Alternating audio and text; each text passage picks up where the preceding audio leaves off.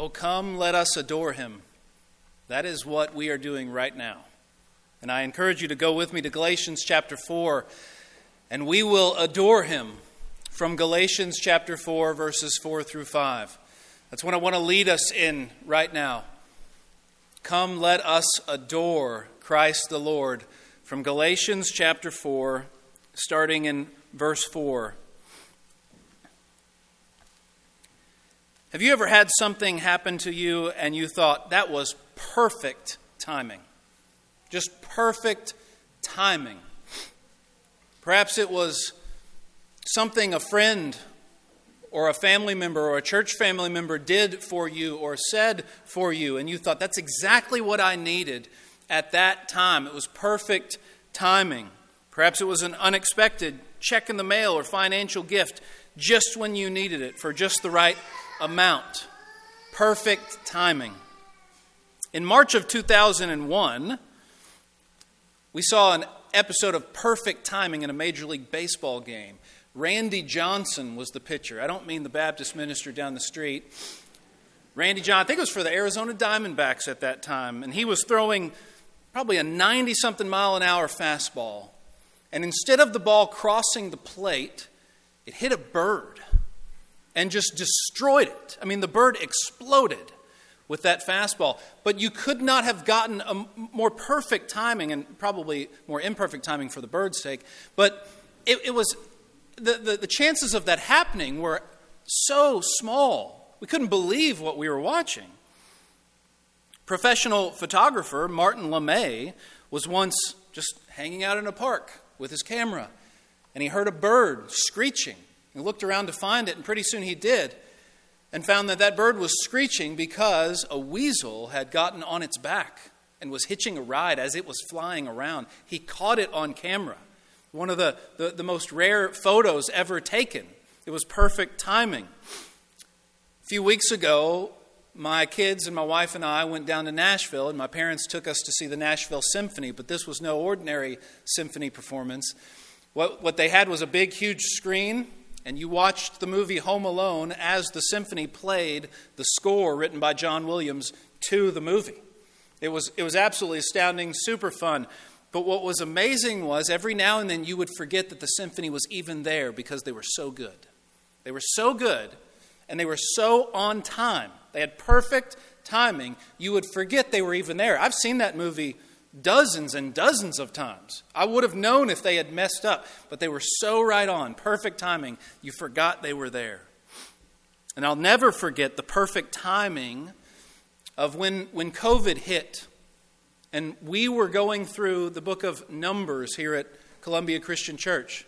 Now you might say COVID was the worst timing, but we were going through the book of Numbers before COVID hit, and it just so happened as we continued through the book of Numbers during the COVID pandemic that the book of Numbers had passages on contagious spread of disease, pestilence, family drama, grumbling and complaining, and hope and despair. It was perfect timing from the Lord. Well, that's what our text is about today. The perfect timing of God in Christmas. We're reading Galatians chapter 4, verses 4 through 5. I don't know if you knew this, but this is a Christmas text. We tend to think of Matthew chapter 1, Luke chapter 4, maybe Isaiah chapter 9 as Christmas texts. This is a Christmas text. Let me show you what I mean.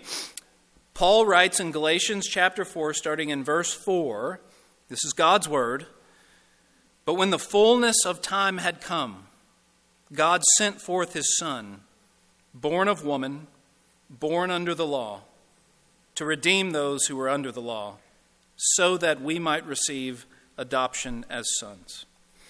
This morning, I want to do something very simple with you. I want to take this passage phrase by phrase. So we're just going to go a phrase at a time, and that's all we're going to do is look at the phrases one after the other, and through that, I want to lead you in adoring Christ the Lord. Look at the first phrase that it says right there, verse 4, "When the fullness of time had come." The fullness of time. In other words, when the time was exactly right. When the right time had come. When the right time had come in history, God said to his Son, it's time. It's time for you to go down to them. It's time for you to go save them. This had been God's plan since the foundations of the world.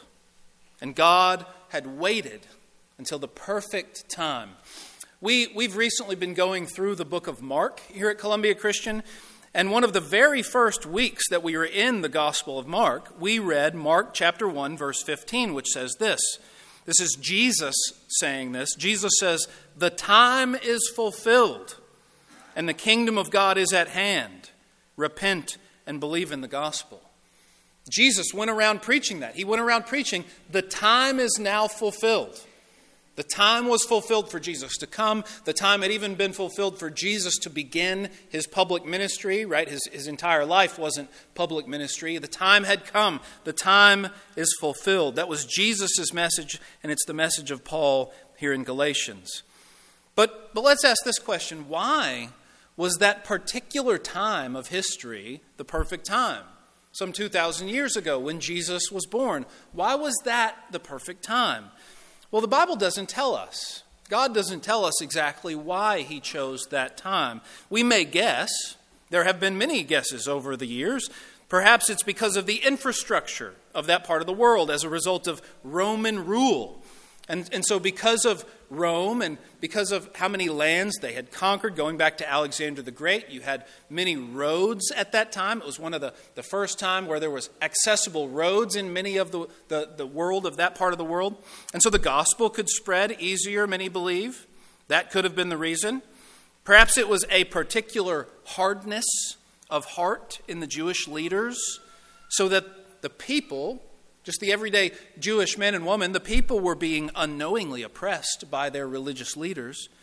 And so those religious leaders would eventually reject and kill Jesus according to God's plan. Perhaps that's why God chose that time, so that those religious leaders would do what he needed them to do to accomplish the salvation of the world. But whatever God's reason for choosing that time, whatever his reason, we trust that it was the perfect time. We trust that it was the perfect time for whatever the reason, because God's timing is always perfect. God's timing is always perfect. Everything God does is perfect. The Jews, if you remember, had waited centuries for the Messiah. Centuries. Generation after generation after generation, longing for the time when he would come. They had the promises of the Old Testament. So many of those promises put hope in their hearts. They had been waiting for centuries for this Messiah. And then finally he came. But just because they had waited for centuries does not mean God's timing was off. His timing was never wrong. It was always perfect. In fact, Scripture tells us God is not slow to fulfill his promises, even though some of us at times think he is. Listen to 2 Peter chapter 3, verse 8. It says, "Do not overlook this one fact, beloved, that with the Lord 1 day is as 1,000 years, and 1,000 years as 1 day. The Lord is not slow to fulfill his promise, as some count slowness, but is patient toward you, not wishing that any should perish, but that all should reach repentance." That passage right there is not talking about Jesus' first coming. It's talking about his second. And those of us who are in Christ and who hope in him and who long for his return, sometimes we get frustrated that he's not coming back. He hasn't come back yet. Lord, when will it happen? The entire Bible ends. The last words of the whole Bible are, "Come, Lord Jesus." When will it happen, God? Sometimes we're crying out of our suffering and our frustration and our despair. We're crying out because of these bodies that we have to endure and the sin and the suffering that is around us that we have to endure. God, when will it end? When will you send him? I understand that frustration, brothers and sisters. I long for it. I long for that day. Oh, if it was today. Oh, if it was today. Be so happy to just not have Christmas. If it was today. But the Lord is not slow, even though we sometimes think he is. He is not slow. He is patient. They were waiting for centuries for the Messiah to come. The fullness of time there means that the time had come for God not only to send Christ, but to fulfill all of his wonderful and precious promises in the Old Testament, that a Messiah would one day come and save God's people. Read through the Old Testament sometime and pay attention to all the promises of the coming of this Messiah. It goes all the way back to Genesis chapter 3:15, right after the first sin, when God said that one of the offspring of Eve would come and crush the serpent. It goes all the way back to Isaiah 7, when it says that there would be a virgin that would have a baby. Or Isaiah 53, that this suffering servant would one day be a substitute for sinners in his death. Or Daniel chapter 7, that there would come one like a son of man. And then when Jesus came, he actually used that title for himself, his favorite title for himself. And so when the fullness of time had come, what's the next phrase? God sent forth his Son. God sent forth his Son. There is a whole doctrine bound up in this one phrase. It's the doctrine of the Trinity. The doctrine of the Trinity. God sent forth his Son. God did not create a son when Mary conceived. No, he sent forth the Son he already had. Christ existed with God from eternity past. Before the earth was even created, there was Father, Son, and Holy Spirit existing with one another in perfect communion. One God, not three gods, one God in three persons. John chapter 1, verse 1 says, "In the beginning was the Word, and the Word was with God, and the Word was God." He was in the beginning with God. And if you follow the progression of John in that prologue to his gospel, you know that he's talking about Christ. In the Old Testament, the second person of the Trinity, Christ, God the Son, in the Old Testament, the second person of the Trinity was active in all kinds of ways. This is a fascinating study in and of itself, if you were to embark on it. But when the fullness of time had come, God said to his Son, "It's time. It's time for you to go." The Trinity is an amazing and mind-boggling truth. They say, if you deny the Trinity, you lose your salvation. But if you think too hard about the Trinity, you'll lose your mind. It is that hard to explain. Try to explain the Trinity to a child. Sometimes our children come up to us and ask us, "So you talk about Jesus, but then you talk about God, but is there more than one God?" And we almost can't even explain it. It's just something that we have to accept. It's there in Scripture over and over again. We speak about Jesus, and we speak about the Father, and we speak about the Spirit, yet they are one. They are equally God, not three gods. They are one God. It was the Son that became a man, not the Father and not the Spirit. It was the Father who sent him, not the Son, not the Spirit. And within this relationship of Father, Son, and Holy Spirit, there is even submission. There's even submission within the relationship. The Son submits to the Father and goes and does his will gladly and perfectly. Listen to Jesus' words in John 6, verse 38. He says, "For I have come down from heaven, not to do my own will, but the will of him who sent me." There's even submission in that. God sent forth his Son. John 3:16, right? God so loved the world that he gave his one and only Son. What's the next phrase? Next phrase in our text, verse 4. It says, "Born of woman." Born of woman. When the fullness of time had come, God said to his Son, "It's time for you to go down to them. It's time for you to become one of them." You see, born of woman means human. He was human. Completely and truly human. Jesus was not a fake human. This was not a God in a body suit, but he was truly human. Hebrews chapter 2 tells us that Jesus partook of flesh and blood, that he was made like us in every respect except without sin. And because he suffered when he was tempted, he is able to sympathize with and help those who are being tempted. He was truly and really human. It is perhaps the most unexpected thing that God has ever done, becoming a man. It is perhaps the most unexpected thing that he has ever done, becoming a man. J.I. Packer, in his wonderful book, Knowing God, says this is the most difficult thing to believe about the gospel. Not the resurrection, not that a man could die for the sins of the whole world, but the incarnation. That is the most difficult thing to believe about the gospel. We believe it. We believe it with all our hearts. But it's the most unexpected and marvelous thing in the world. Listen to Packer's words from that book, Knowing God. He says, "It is here, in the thing that happened at the first Christmas, that the profoundest and most unfathomable depths of the Christian revelation lie. The Word became flesh. God became man. The divine Son became a Jew. The Almighty appeared on earth as a helpless human baby, unable to do more than just stare and wiggle and make noises, needing to be fed and changed and taught to talk like any other child. And there was no illusion or deception in this. The boyhood of the Son of God was a reality. The more you think about it, the more staggering it gets. And then he says, nothing in fiction is so fantastic as is this truth of the incarnation. No fantasy story that you have ever read, that any author has ever dreamt up, is so amazing and so fantastic as this truth. God became a man. And it had to be this way. It had to be this way. It's not just marvelous, it's necessary. It had to be this way. He had to be human and truly human so that he could die for our sins.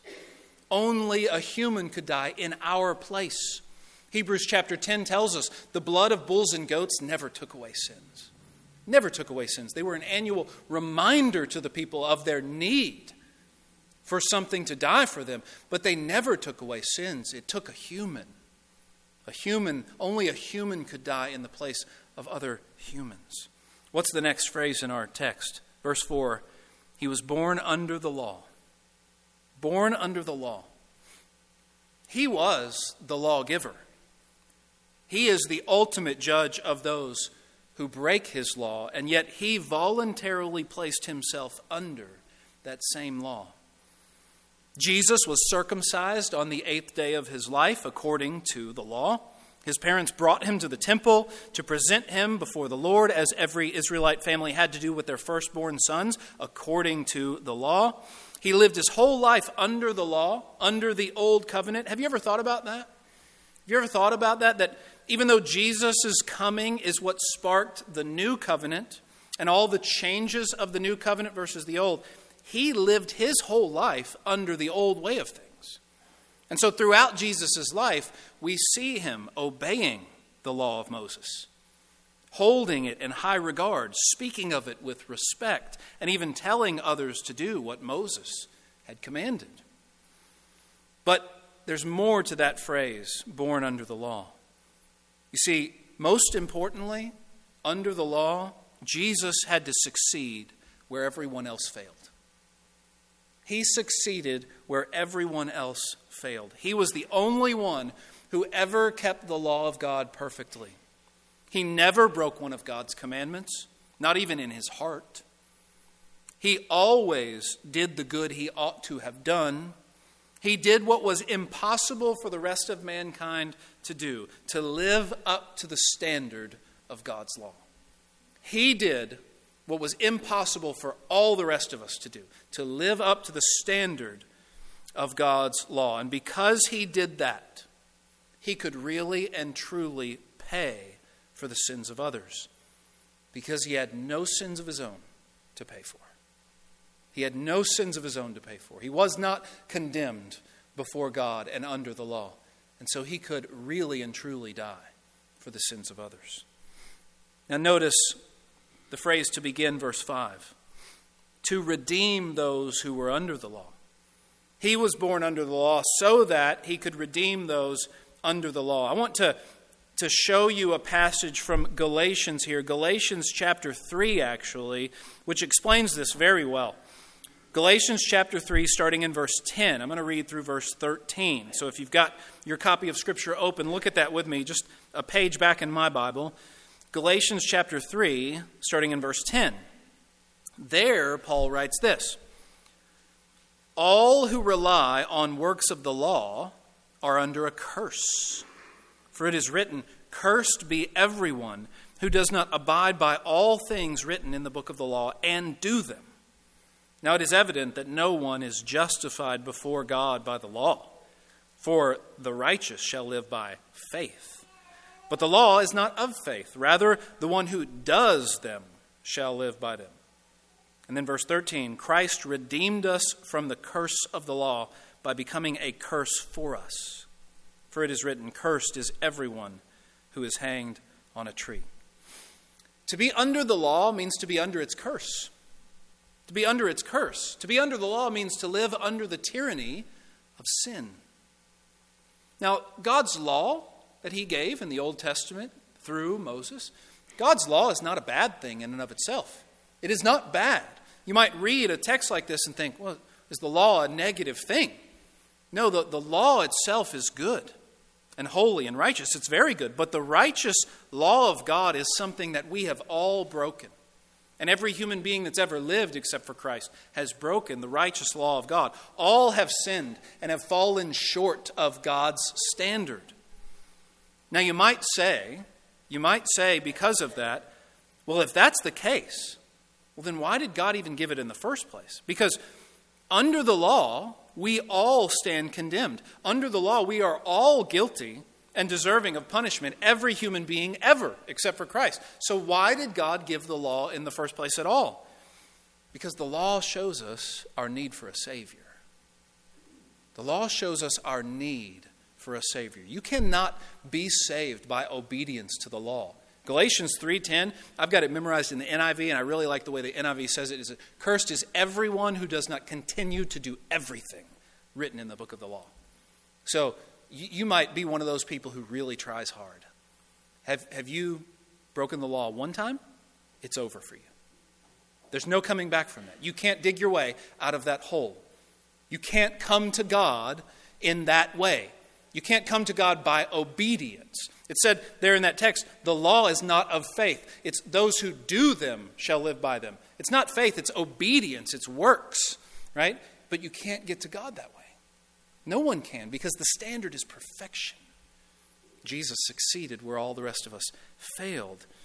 And so if you try to come to God by the law, by obedience, by works, it's going to be impossible. We need another way. Well, there is another way. Jesus redeemed us. Jesus lived perfectly under the law. He did what we could not do. And then he took the curse of the law upon himself, even though he did not deserve it, and we did. He took that curse upon himself, even though he didn't deserve it, and we did.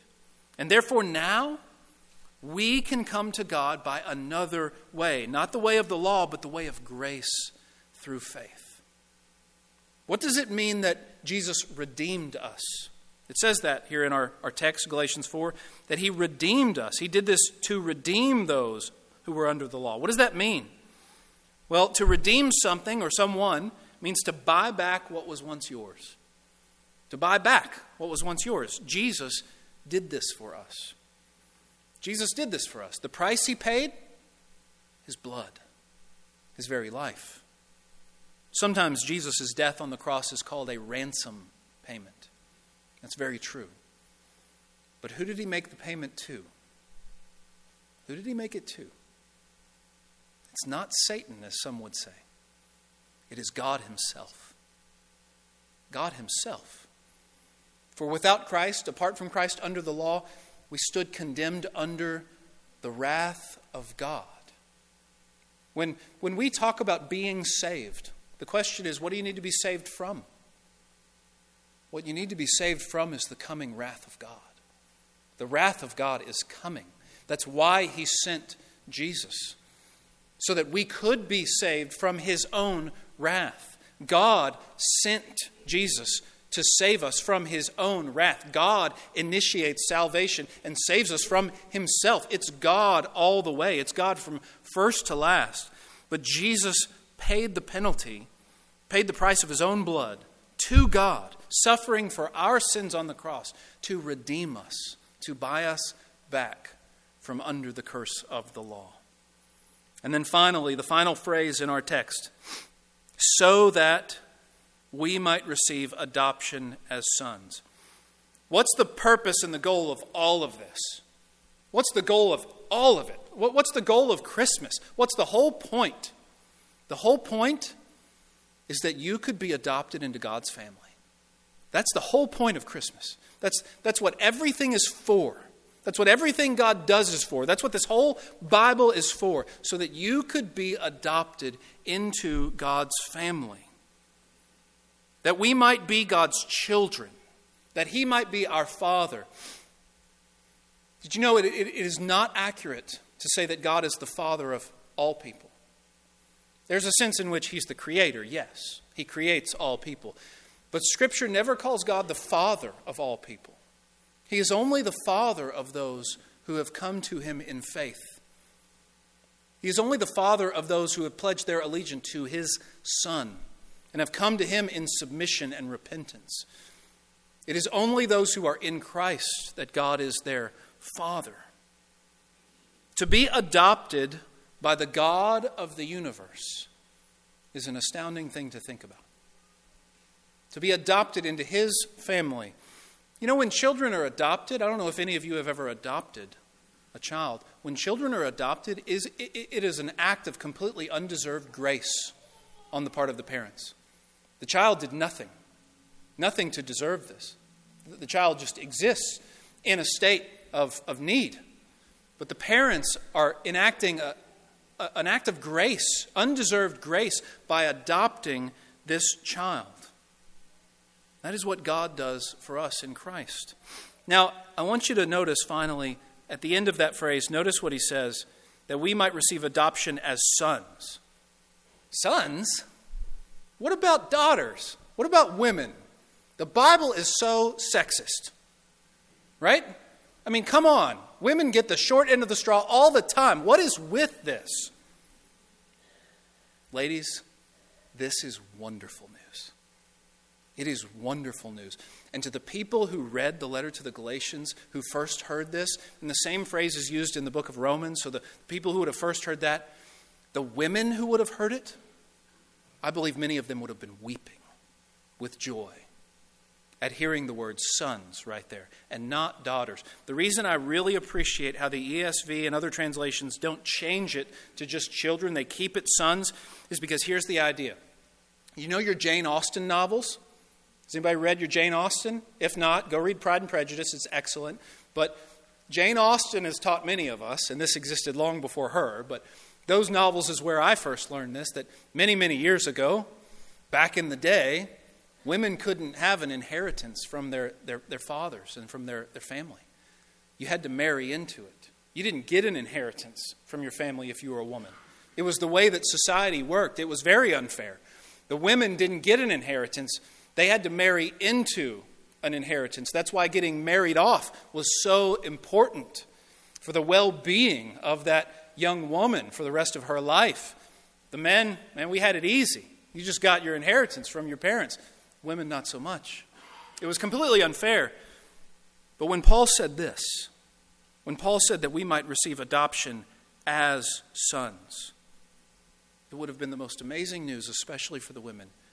You mean I can be treated as a son? You mean I have an inheritance coming to me from this Father? An inheritance from Him?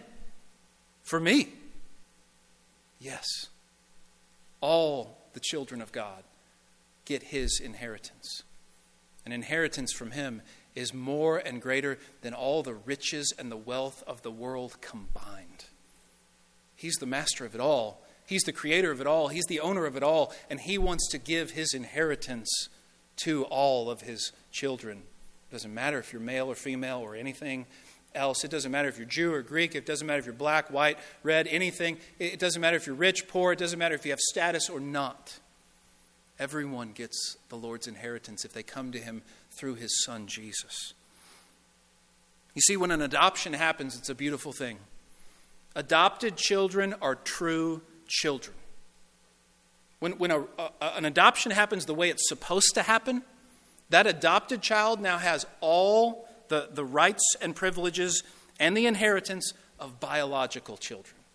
And so if that family who's doing an adoption has biological children and adopted children, it would be a gross injustice for them to treat the adopted children as lesser than their biological children. No, that's not the way it's supposed to work. An adopted child has just as much right and is just as much a child as the biological children. Brothers and sisters, if you are in God's family today, you are not in the family because you are a biological, a natural child, if you will. You've been adopted into it.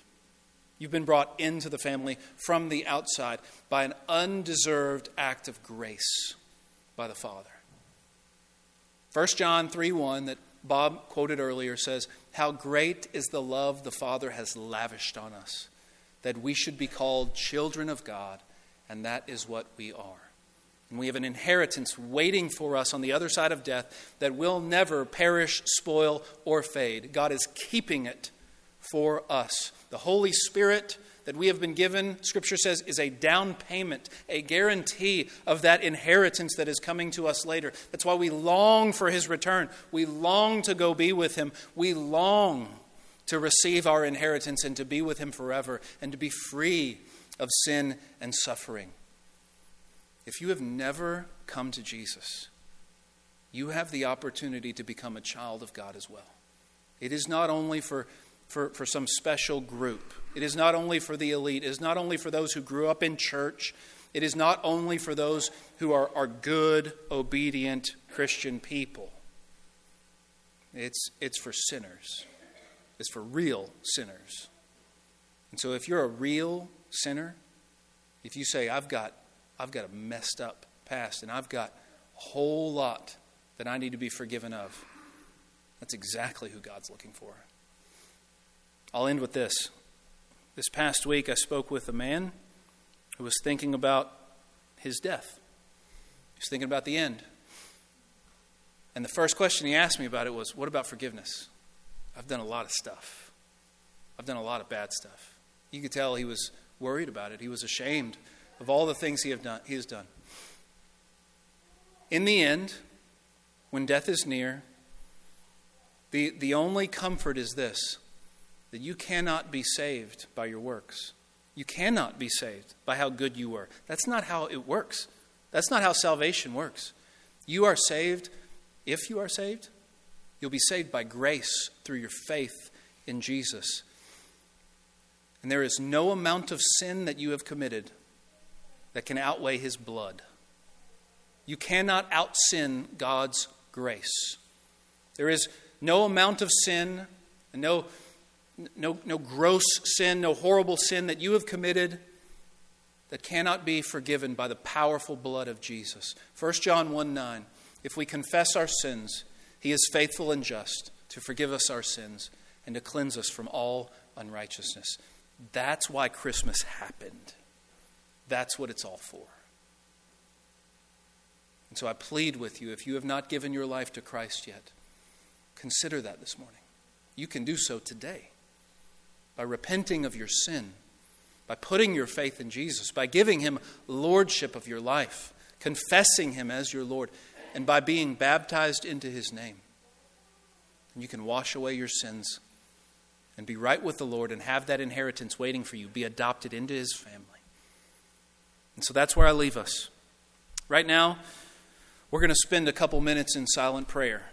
We give this time each week here at Columbia Christian after the Lord speaks to us for us to speak back to Him.